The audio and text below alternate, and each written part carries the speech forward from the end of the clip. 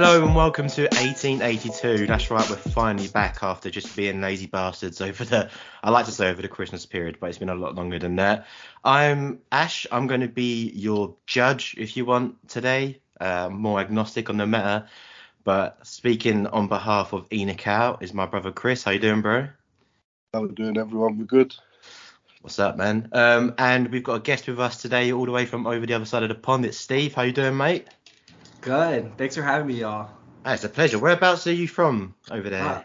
I'm in Miami, Florida right now. Nice. I bet you're feeling a lot warmer than we are.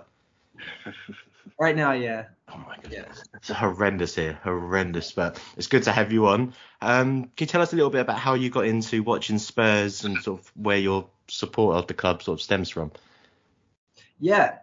So it's a little bit different being an American, and I'll say football, being an American football fan, because there's not the whole tribalism thing. We don't get to pick the team where we're from. It's just a different journey. It's hard to explain. It's complex. But the way that I started supporting Spurs, I would say about 9 years ago, at the beginning of 2013, the first game I had watched, and Spurs had been mentioned to me in bars as a cool team if I wanted to start getting into the EPL, as a cool team to start following. And back then, 10 to 20 years ago, it was really hard to follow EPL in America just because of the access to the continent. You had to have a satellite to watch some of the games. Nowadays, with the internet, and streaming, we can watch all of the games. So we started to have access to these games. I wanted to research for the 2014 World Cup.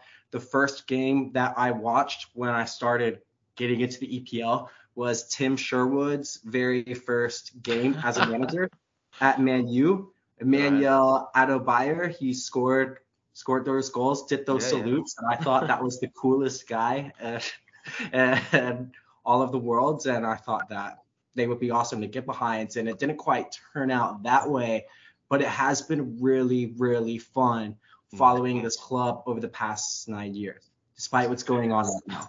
Well, it's quite a ride, isn't it? It's easy just to follow your Manchester Cities or United or Liverpool because you know you're going to see some success. But like being able to choose a club that you know is going to take you on a bit of a roller coaster, I imagine that's a bit different to what other people might have experienced when being in a similar position to yours, when they're just sort of looking to get into clubs in EPL. But it's great to hear. I mean, it's an interesting time to start watching when Tim Sherwood takes over and we've got the Giles being thrown at the benches and all that. But no, it's really great to have you interested in.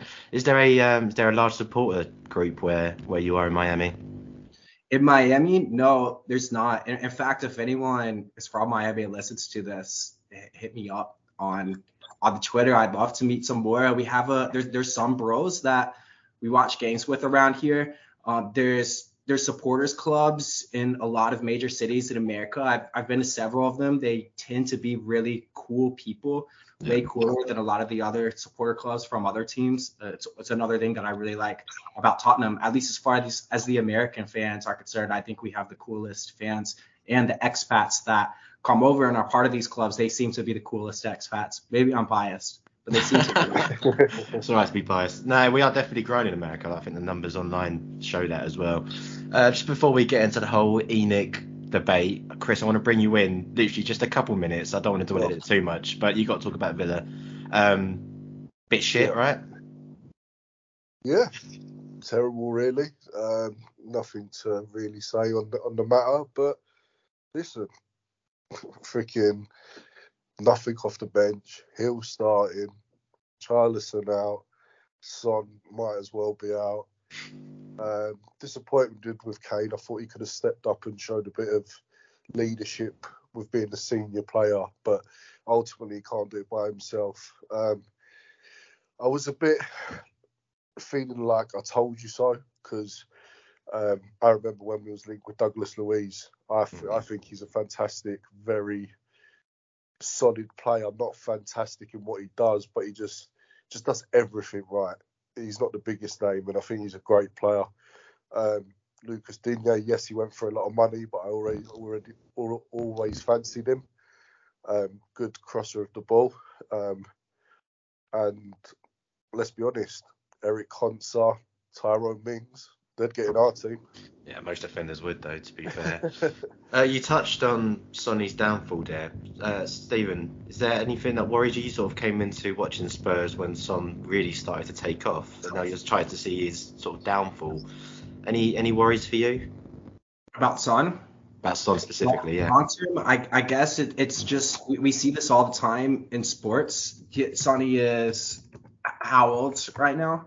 Like 20, 30? 20. Yeah, 30. Yeah. So we're in a time where with these players, we can't take for granted that they're going to be at the 100% elite level of their abilities that they've been at the past. But he has still flashed some really good things, like that time when he had a rest for just a minute for that Leicester game, and he came in and scored a hat trick within 20 minutes. He showed that 3 amazing goals as well. The World Cup, he wasn't as good because of the mask and the vision, and he didn't have any painkillers. He could only take Advil. But then at the very end, he had that moment, that huge moment for his country and his buddies, where he carried the ball box to box to send them out of the group stage. But the reason he was wearing that mask is because we didn't take care of business in the easiest Champions League group in all the Champions League. This is another tangible discussion, but if we had a manager, we had the most talented squad in the group. If we had wrapped that up by round 5, Sonny wouldn't have had that injury. Sonny would be better right now. Yeah, there's a lot of what ifs to do with the whole season, to be fair, and I think that's something we might come back to later on. But let's get cracking. The whole of Tottenham Twitter and the whole biosphere around the club at the moment is sort of engaged in this whole ENIC in or out or whatever. Well, I haven't seen much in, to be fair, but certainly there's a lot of hashtags and name calling and all sorts going on online. So, Stephen, on behalf of the defence, can you give us a little bit of why you think the owners have either been good or are in the right place to take us forward? Just before you do so, though, I want to say to everyone online who's saying stupid shit like Levy lover and you're the problem, all that stuff, grow the fuck up and have a grown-up conversation. Let's not get personal. Like, exactly. Twitter, like, even with the ENIC out, like, we all support the club. None of us know exactly the right way. No. Let's just not get personal with it. We all get to choose how we support the club we love. So on that note, Stephen, on behalf of the defence, let's have your opening statement. Yeah, and here's the shortest, most succinct way to put it. When I started watching this club 9 to 10 years ago, the EPL was a big 5, and now it's a big 6.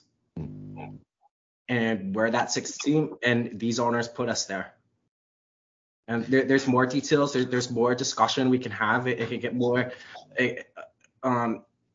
elaborate. But why are we trashing the people who brought us to this stage? Who are they like a victim of expectations that they created? I think that there's perception out there that our peer clubs, in terms of branding, market forces, financial might, and things like that, our peer clubs are Chelsea, Man City, Man U, Real, all the top ones, and that's just simply not the case. I mean, the owners of these clubs have money that, if we were to get an owner that matched it, the owner would likely be an international criminal or of people that we don't really want to be associated with. And one of the reasons I cheer for this club, and I love cheering for this club, and I feel like a lot of people do, is that there is something noble about moving up the right way, the organic way, and having local people in charge of the club. Even though I'm not a local, I still find it very admirable.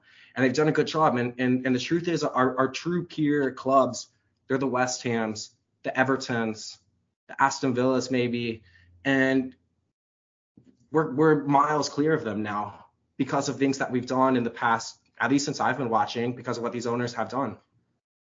Yeah, Chris, any response to that? So basically, we've grown organically. We've not been reliant on our owners to fund our growth, which seems to be the way of other clubs are doing, but it's obviously not sustainable, and it's a mental way to do business if you think about it, right? Yeah, and you say the word business, and that's the way these owners run the club, a business. And I don't know the analogy or the quote perfectly, but I am sick of being in a boat and pedaling or rowing with one fucking paddle. Like, we're just going round in circles. We've been here. We know what it's like. We bring a good manager in. We don't back them. They might get some success, and then a team might overachieve, and then we think, oh yeah, this team's good enough, so we don't need to invest, and let's just push them as far as we can, and then they all turn 32 very quickly, and they all leave, and then we're back to this rebuild. And I'm sick of hearing this long-term rebuild. Like, how long is it going to be? They said, what was it, 5 years under Poch? Something like that, yeah. I'm sure we've reached that 5 years. What, are we extending it? Are we doing another 5-year rebuild? What is it? Like, for me, it's very similar to a manager. And certain managers are very good at building foundations and bringing to a club a certain level, but then you need a top manager to get you over the line. And these owners, thank you for all they've done. They've built the foundations of a club that's self-sustainable, and as a business, yes. But in terms of getting us over that line, yeah, it's not there. Well, let me just come in on that. So, Stephen mentioned about growing organically and the growth we've come as a club, certainly since he started to support the club. But I'm going to go back to 2008 because that's sort of that was the last time we won a trophy, so that's everyone's sort of starting point quite a lot. I know we came in before that, but who gives a shit? So since 2008, we have finished in the top four. We finished in the top four 7 times. So that's 4 finishes in 4th place, 2 in 3rd place, and once in 2nd. We didn't finish in the top 4 in the previous 14 years. We hadn't had back-to-back top 4 finishes since the 81-82 and 82-83 seasons.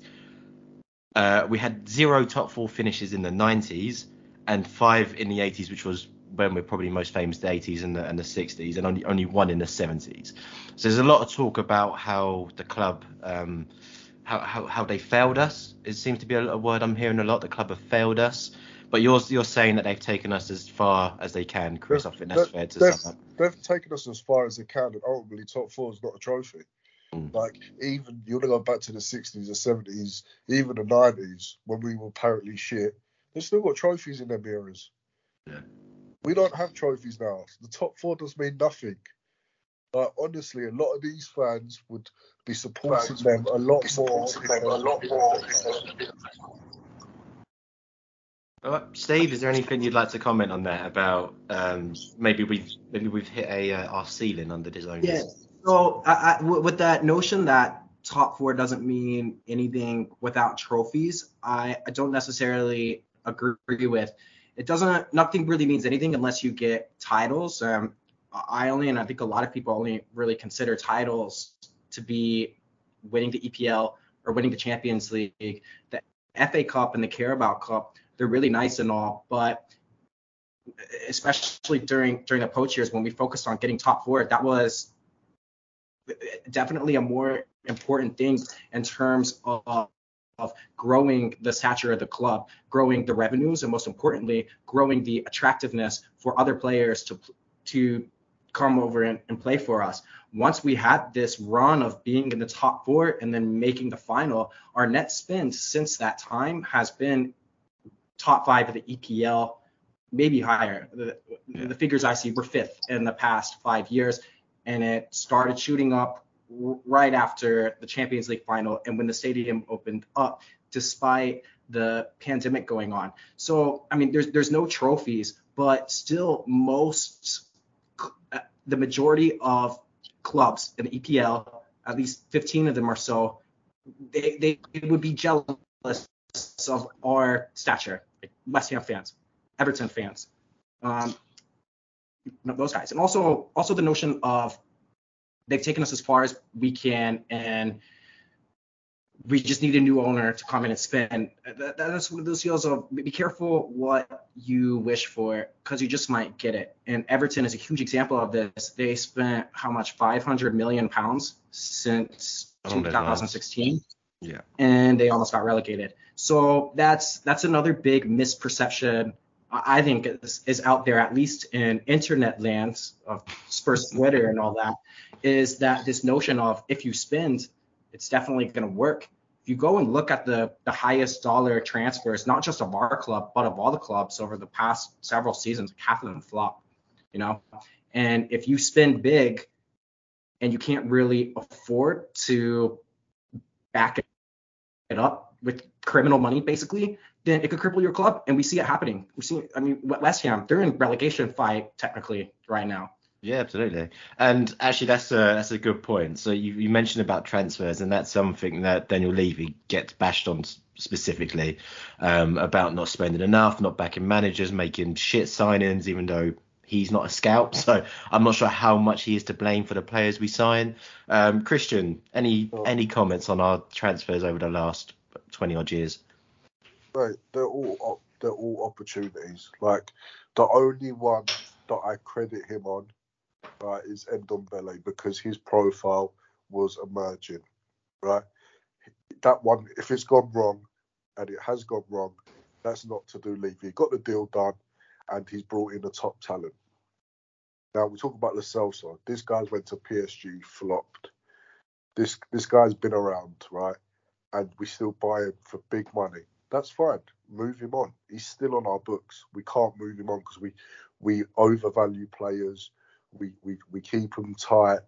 The big clubs, right, they'll happily lose 15, 20 million on a player if it takes the toxicity out of the club. Get them out, let's get someone in. But we won't do that because we're runners of business. In terms of he's not a scout, well, who employs the scouts? Does the boss not take responsibility of it? Is the youth set up? Is the scouting set up not people he's hired and trusted? It's a known fact. Paratici walked in the club and on his first day went, fuck, I can't concentrate on the first team because the youth team is fucked. And literally got rid of everyone, and he's trying to rebuild slowly, right? And the youth setup's never been right. We've got no one coming up, or even if they don't come up, we've got no one that we can sell for decent money like Chelsea do. The profiles that come in, always wrong profiles, always opportunities, signings, never the right profiles. Would you say that's a knock-on effect of bad manager signing as well? Because a lot of clubs you'll see they hire. No, but hear me out. A lot of clubs hire managers who follow along a similar path. So, for example, Chelsea just sacked Tuchel and they brought in Potter, who isn't worlds away from Tuchel. The changes you've seen from the Chelsea team recently, although not 100% successful, are tweaks here and there. They play generally a similar system and a similar style. Leicester have done it for years. Again, it's going a bit shit now, so I'm talking myself into a bit of a hole here. But Tottenham don't seem to have done that. So we've gone from Poch to Jose, which are worlds apart. You can't get two more diametrically opposed managers than those two. And then we had Nuno, who was just a space filler, but I suppose he was supposed to be a Conte light, but again didn't work because he wanted to play four at the back, which is why we brought in Emerson Royale, who's now having to play wing back under Conte. So is that enough? Something else that you'd bash the ownership for, like not having an identity is where I'm getting at. No, but the non-identity is them because they've never fully backed the manager. Yeah. And Harry Redknapp was one of the managers that they never backed. They never backed Mourinho, right?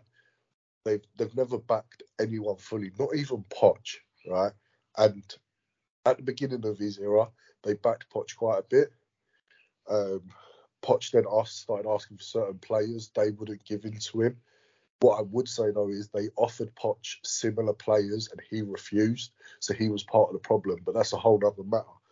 But for me, it goes back to being opportunity, like Van der Vaart signings. Modric, we was lucky to get him before the World Cup. After the World Cup, we would have got nowhere fucking near him. Phenomenal player. For me, we just don't have, not a vision of how we want to play. We don't have a vision in terms of, right, we're going to back this manager. If it doesn't work, this is, at least we've got X, Y, and Z to move forward with. Because Mourinho's very similar to Conte in his style of football. Nuno, you say, well, that PE teacher don't really count, but there's just so much that's wrong within the actual club rather than just the first team. It is rotten, and unfortunately, when that much is wrong, you have to blame the owners. Like, who, at the end of the day, they make the decisions, they hire people. If your boss does not give you the right tools to do your job, how can he possibly blame you for not completing the tasks? Stephen, obviously, we've spoken there about identity and transfers not quite matching up with playing style, etc. Is that an issue with you at the moment? I don't know if Parachi has only been in the job for a little while. I don't know if that swings it. I don't know if you want to give him some time, or what's your feeling about the current feel around the club and the perceived lack of identity? I like the Paratici stuff. He's always seemed very interesting and enigmatic since he came in, and like you said, Christian, he came in, said fuck, and did a huge do-over with the youth program, and it sounds like exactly what we need, and I'm happy we hired him. And who hired him? The people that we went to push out. I think what's going on now, it's you said that we didn't back Mourinho, and that's interesting you say that, and I appreciate that, because one thing that I've been confused about over on this side of the pond is that I hear like pre-threats all the time coming up into this January transfer window of you better back Conte or he's going to leave and we're going to revolt. We're going to burn the stadium down, have a rebellion. You better back Conte. But where was this energy when Mourinho was here? I mean, Mourinho, he in terms of, you talk about Conte's reputation and the trophies he's won and the things he's accomplished. Mourinho is twice as accomplished as him. Where was that energy? So that kind of confuses me a bit. This whole pitchfork mob, the conflicting viewpoints that I get from them really confuse me. In terms of like overall success with ENIC, how you say they're failing, but it wasn't that long ago that we were in the Champions League final, and we were doing it with a very innovative setup in our structure. We were doing it in ways that other clubs, they might have tried, but they've never come close to achieving. And it made a lot of people jealous, both the rich clubs and the poor clubs. I think it's the reason that we seem to be the most hated club in all of the EPL. Yeah. The rich teams, their fans sing about us all the time. The poor teams, their fans sing about us all the time. If we're not doing anything spectacular, if we're like not really a threat to anybody, why are we getting all this hate? That doesn't make sense to me either. I think we really are underappreciating the things that we've gotten right, at least in the past 10 years. I wasn't around before that, unfortunately, but at least in the past 10 years, I think we underappreciate a lot of the things that we've gotten right. Yeah, it was only shit before that. Don't worry, you didn't miss out on much. Christian, Champions League final, that was impressive though, right? Again, overachieved. That's something that, when that's like us, like Leicester winning the league. No one expected it. It was overachieving. Part of it was by luck, which you do need in football, so I'm not going to hold it against them. However, we have to factor that in. Lucas should have never been in the Champions League final. Llorente, at his big age, should never have been in the final. Winks should have never been in the final. Eric Dyer should have never been in the final. Like, we had an overachieving team. Yes, individually great players when you speak about Toby, Eriksson, Dembele, Jan Vertonghen, and all these players, yes. However, as a team, and as a club, it was an overachievement. And that should have been, another point is, that should have been the point where everyone in the club got hungry. The fans definitely got hungry. We wanted to be there again. Like, we, as a fan base, we was upset that we lost that final, but the feeling was, how good was it that we got there? We didn't slag anyone off, and what happened is they got to the final. So Levy said, right, we're going to invest a little bit, but ultimately, go and do it again. There was nothing, there was no real push on, there was no real desire from the club. There was no mentality change. But like people say, yes, he spent money, right? But who did he buy after the Champions League? Endel Mele, yes, I've already said that was a good signing. We signed Lo Celso. We signed Steven Sessegnon. It was a good signing at the time. Like, we talk about how he's not maybe performing now, but let's be honest, the whole of the country wanted to sign Steven Sessegnon when we signed. Right, but that's because of Championship. Let's be honest. Like, if everyone wanted him, we would have gone City. But Steven Sessegnon, Jack Clark. Yeah, that was it. These are not Champions League final players. Like, whether you say Steven Sessegnon was playing well, but you talk about that's not investment in terms of, yes, you pulled money out your pocket, but it's bad investment. Sorry, Stephen.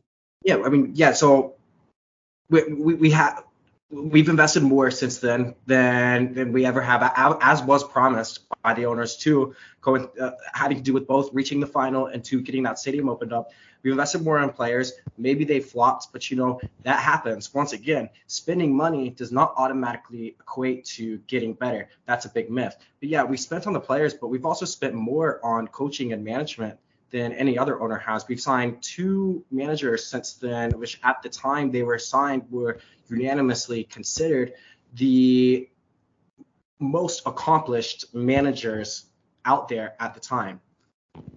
Yeah, and Christian, you spoke about overachieving. You spoke about the final was an overachievement, but surely the size of a club that Tottenham are, we would have to overachieve every time we win something. The reason I say that is since 2008, there's been 42 trophies up for grabs, domestic trophies up for grabs. 78% have been won by Manchester City, Manchester United, Chelsea and Liverpool.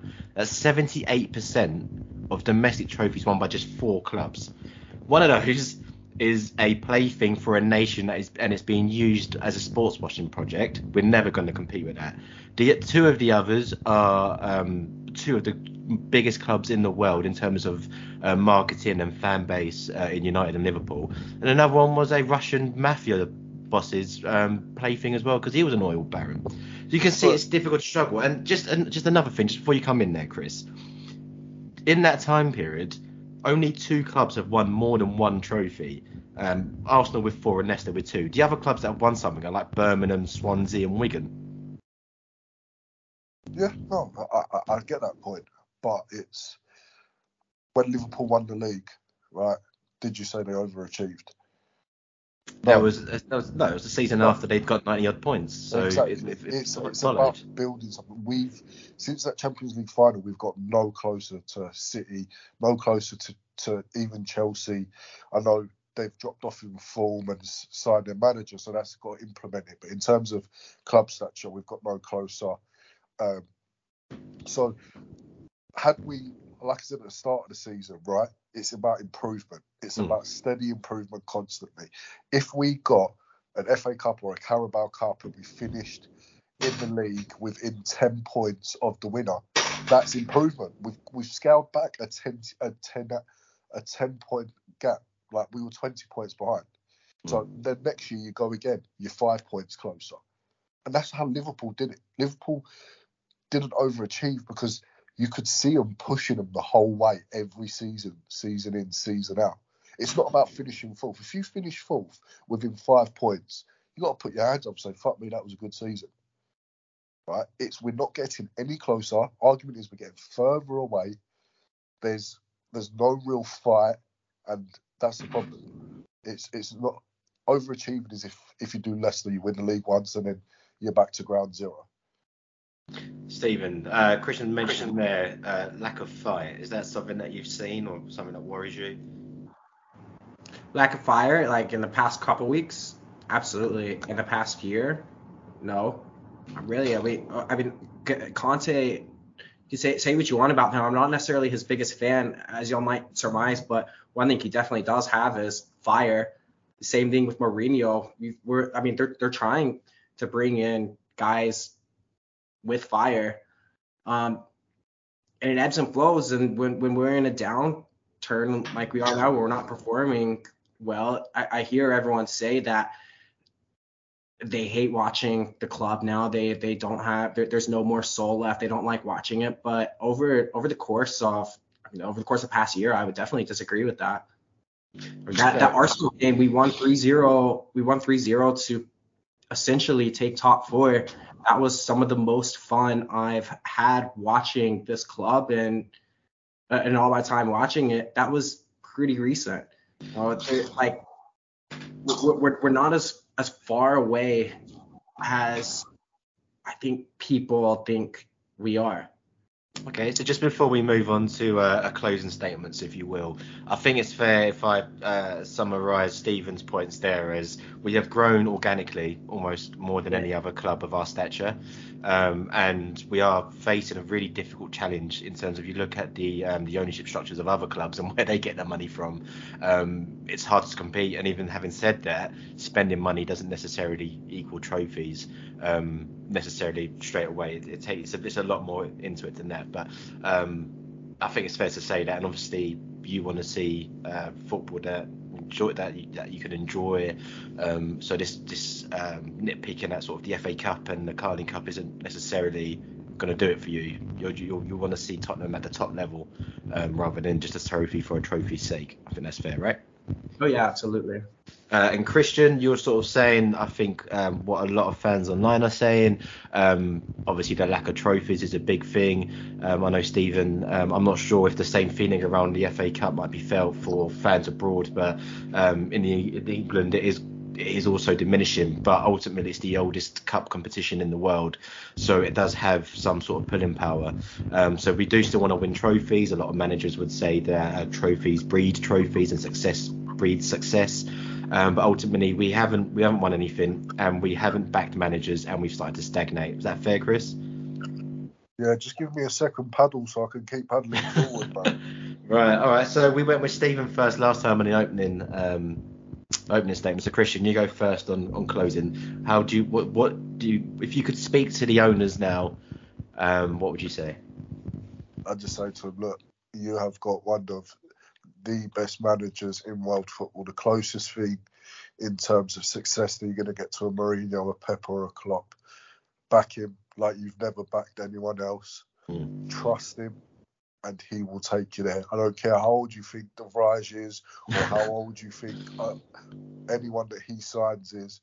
By the way, he's not all about that fan base. Let's just put it out there. But just get them in and let's at least back the guys. And if it doesn't happen, then we can hold our hands up. At least we tried. We can't keep planning for the future. It's about the here and now. Ultimately, winning stuff's going to put money in your pockets more than you ever before. So you've got something to come from it as well. What I do want to say to the fan base, though, for me, ENIC out is not about protests or anything like that just yet. Okay, it's about backing Conte for me, and it's about adding pressure to get them to do what's right for this football club, for this beautiful football club that needs to keep driving forward. So the vibe I get from Christian there is back Conte or fuck off. Steve, what is your message, maybe more to fans than the owners? My message to fans, my message to fans is to don't take for granted what you have. There's a lot of fans that are really jealous of what you have, and the fans that are not jealous of what we have, we alluded to it at the very beginning of this podcast. It's really not that special what they're doing, what they're feeling. There's really not much of an emotional lift to winning a title with a Man City or a Chelsea. I'll take one title in the next 10 years with the way we're doing it. I would trade that or keep that, then trade it for 5 titles with a sports washing club easily, because all it takes is one. Once we get that one, we're already the most hated club out there, and we haven't won anything yet. Imagine what happens once we get one and we do it our way. Yeah, how you win is as important as winning. Where I am with it is Daniel Levy obviously considers us as a big club, one of the biggest in the countries, and I think that was evidenced by all the bollocks with the Super League, trying to drag us into that competition, and the hiring of Jose and Conte, two of the biggest managers, as Stephen has mentioned as well. Also, the demand for a world record fee for the naming rights of the stadium, again, more evidence that he thinks we are giant. I just want him to start acting like it now. I get we're not the financial powerhouse of some other clubs, but we've got money. And it's time to not only spend it, but to build up a system that you mentioned there, Stephen, as well, and you're absolutely right. Transfers are a bit of a gamble. Sometimes they work, sometimes everything indicates that they're going to work, but they just don't, maybe in Ndombele style. But we need to set up a system that limits that, so that when we sign someone, they follow our sort of identity, and they help move the club forward, and sort of our sort of agreement with the manager, if that makes sense. So time to start acting more. I'm not ENIC out necessarily. I'm just do a bit better, please. Just do a bit better. Let's keep pushing forward, because we have stagnated a little bit. Just before we wrap it up, it's Crystal Palace next, isn't it? Stephen, is there any sort of predictions you've got about that game? It's going to be a difficult one. Right now, it's hard to tell, isn't it? I'll just be honest, and this is another conversation. It's a bit of a tangent. I'm just not confident in our manager right now, and I'm not as confident as everyone else is. I know that he's accomplished. I know that he's done some things in the past, and there's qualifications for them, like the titles he's won. He's bounced out of Europe super early. I want him to prove to us, with us, what he can achieve before we start kissing his feet. And it should have started earlier this year. It starts tomorrow. I'll be cheering for us, but I'll believe it when I see it with this guy. I think you're talking there to two Italian Inter Milan fans, so we might have a slightly different perspective on Conte than you did, but that's absolutely fair enough. He showed us. I understand what he's done. I just want to see it with us. Yeah, no, he showed us last season as well, and the beginning of this one, that he can get a better song out of this team than we have shown over the last 6 or so games. So it's really difficult to call, and I don't think anyone's feeling too positive about it, are they, Chris? No. Do you know what? I reckon we're going to win it 2-1. I think 2-1. Yeah, 2-1. I reckon Harry Kane will get one. And then, I heard today that he announced Kulu might be back. They're assessing him today and tomorrow. Yeah, but that not means serious. Kulu, trust me, Kulu will be back. So I reckon Kulu 1, Kane 1. Go 1-0 down as we usually do, but ultimately we got too much firepower. Stephen, a score prediction? I'll go 1-1 draw. Appreciate that. As long as you didn't say a loss, I'll take it. I think we're gonna break the duck, and I think we're gonna win 2-0 and finally get a clean sheet. Probably with some Hugo Lloris madnesses, because that's what he does after he fucks up, then he comes back firing.